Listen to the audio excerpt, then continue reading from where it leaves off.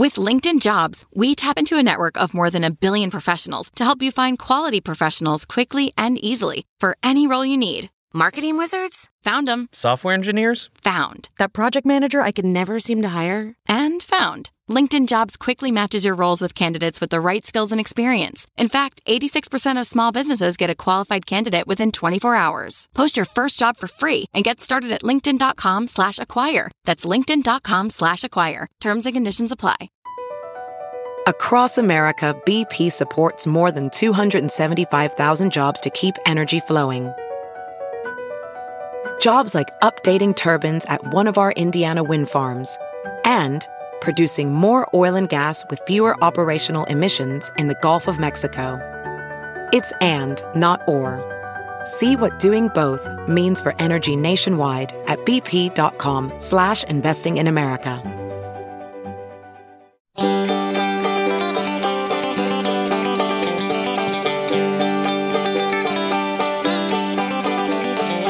Welcome to the Caixin-Sinica Business Brief, brought to you by SupChina. Each week, we bring you a roundup from the world of business in China from Caixin, China's authority on business and financial news, as well as interviews with Caixin Global reporters and editors. I'm Kaiser Guo from the Sinica Podcast. It's been a whirlwind of a week. The Omicron coronavirus variant has been giving investors the jitters, rattling aviation stocks. Chinese ride-hailing giant Didi has made a shocker of an announcement saying it plans to delist from the New York Stock Exchange. The nation's 2021 GDP is tipped to surpass its original target. With all the latest news that counts, here's what's been happening in China over the past week. And we start with some blockbuster news about Didi Global. Last week, the company sensationally announced that it would delist from the New York Stock Exchange and pursue a listing in Hong Kong. According to experts, Didi faces a bumpy ride ahead and its associated stocks tumbled. On December 3rd, the ride-hailing giant announced in a one-line Weibo post that after careful consideration it had decided to delist. The news came less than 6 months after Didi's $4.4 billion New York IPO on June 30th, which was marred 2 days later by an announcement from Chinese regulators that they were investigating whether the firm was a risk to national security. That announcement heralded a regulatory campaign affecting Chinese tech companies, which has extended to scores of other data-rich firms and helped drive shares of Chinese concept stocks to all-time lows. About half of Didi's value has been wiped out since July. In huge economic news, China's Vice Premier Liú Hè says that national GDP growth for the full year of 2021 will surpass its target. The Vice Premier broke the news in a video message delivered to the Hamburg summit, also saying that the government has strong confidence in China's economy next year. Analysts expect China's economic expansion to continue to moderate in the fourth quarter from the 4.9% year-on-year pace seen in the July through September period, which was the weakest in a year.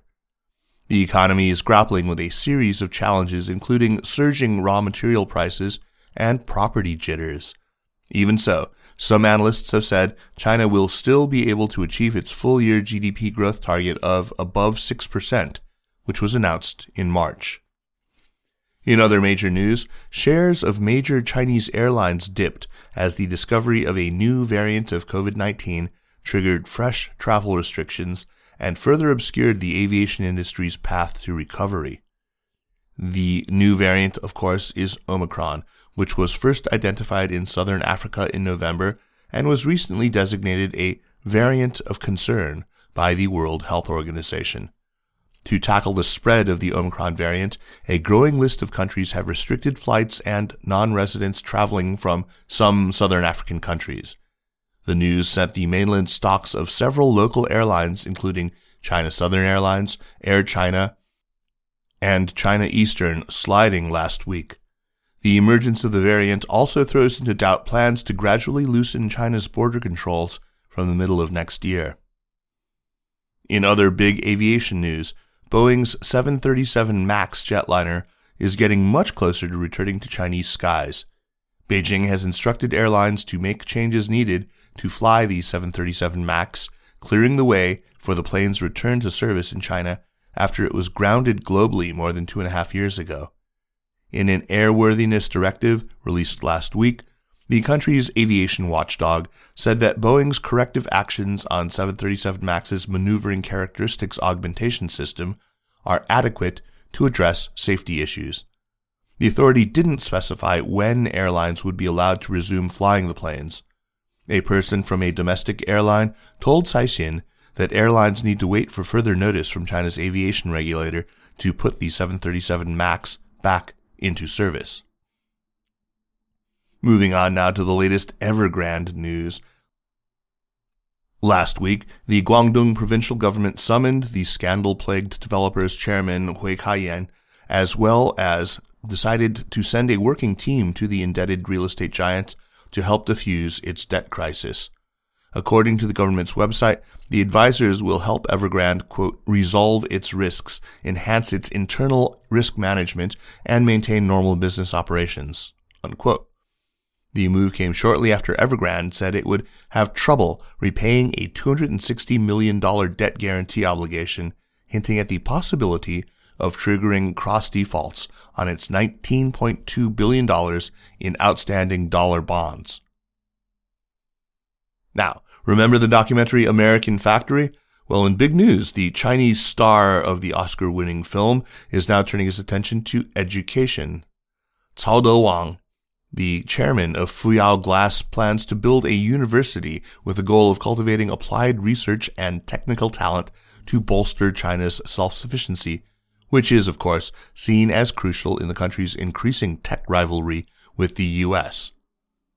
The He Charitable Foundation, which was founded by the Fuyao chairman, who also leads the project, announced the signing of a strategic cooperation framework agreement for the university's construction with the city of Fuzhou, which is located in East China's Fujian province. The new university plans to set up 6 faculties, including material science and engineering, environmental science, instrumental science, electronic and information engineering, as well as schools of science and economics management. There's been a public outcry online recently over allegations of animal cruelty leveled at the production company behind the popular drama Dangjia Zhumu, which also goes by the English title Marvelous Women. The claims are over a pretty graphic scene in which a real cat appears to die from poisoning. In reaction to the realism of the depiction, scores of angry Chinese social media users have demanded that the TV show producers release on-set footage to prove the cat was still alive and unharmed, while other users have called on platforms to remove the entire drama series.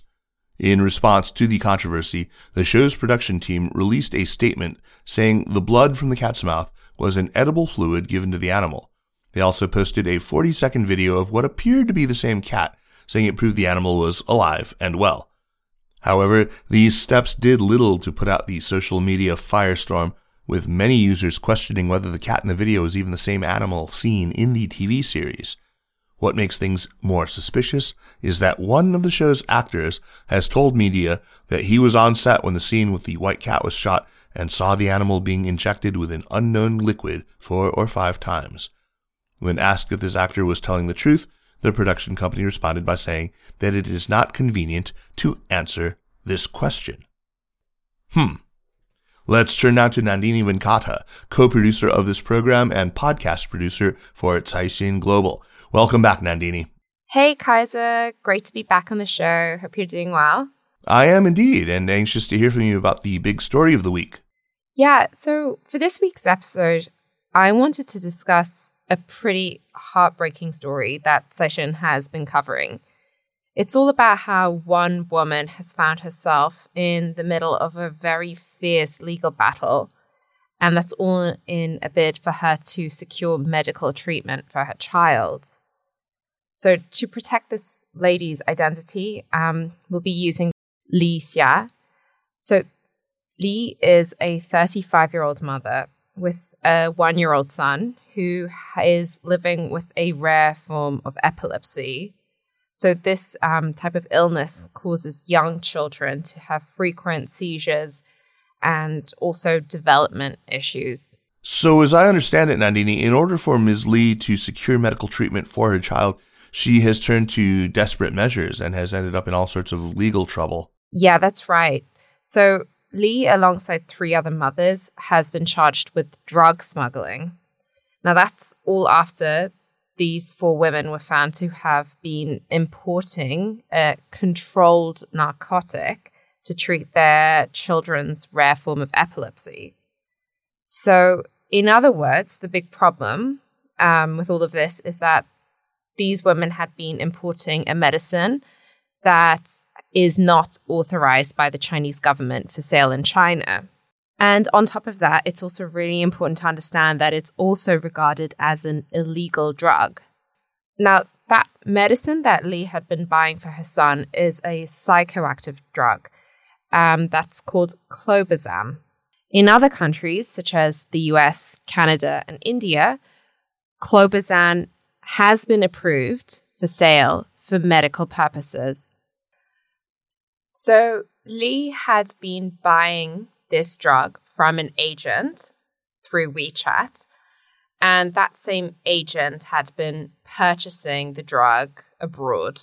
Now, according to Li, this medication had helped her child's condition improve significantly. I should also add that back in this summer, 2021, the same agent asked Li if she was willing to receive an overseas parcel containing clobazam. The agent asked her to do this because he wanted to avoid custom checks. And once she received the parcel, Li would then forward it on to the agent. But as I said earlier, the authorities ended up catching on to all of this, and Li was detained by police in autumn. That's amid suspicions that she was helping the agent to transport clobazam. So the big question that everyone's wondering is, I guess, what's going to happen to these mothers who are facing these drug smuggling charges? Will they be potentially facing punishment as well? Well, first of all, I should point out that China's drug law stipulates that people can, in certain circumstances, produce, operate, use, store, and transport narcotic drugs, as well as psychotropic substances for the purposes of medical treatment, teaching, and scientific research. So, given that the motive of these mothers was to treat their sick children, the prosecutors therefore offered these women a deal. And that deal was that if they admit that they had broken the law, all of them would not be prosecuted, nor would they face any punishment. So I guess at a first glance, to some people, this may sound like a pretty good deal because it sounds basically like you're off the hook if you agree to it. However, Li Xia was not happy about it, and unlike the other 3 mothers, she not only refused to sign it, but she has actually also filed an appeal. She's now on a mission to get prosecutors to reverse their decision about the drug smuggling charge and officially rule that she has not broken the law. So this is the argument that Li and her lawyer are making. They say that she did not break the law because her actions were motivated by medical need, not profit, and also had no ill effect upon society.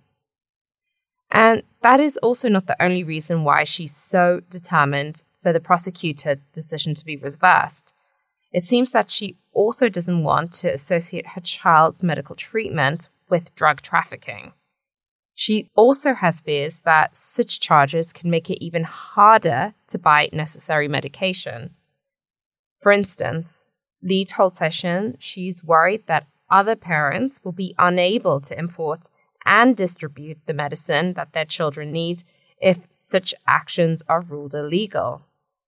As her lawyer puts it is a tragedy for people to risk drug offenses to buy life-saving drugs. The law shouldn't make mothers choose between committing a crime or saving their children. Well, this story is probably reminding at least some of our listeners of a very well-known and well-regarded Chinese film from 2018. In English, it's called Dying to Survive. In Chinese, it's called 我不是药神, which was inspired by real-life events where a leukemia patient bought generic cancer drugs from abroad and sold them to other Chinese cancer patients who couldn't afford them.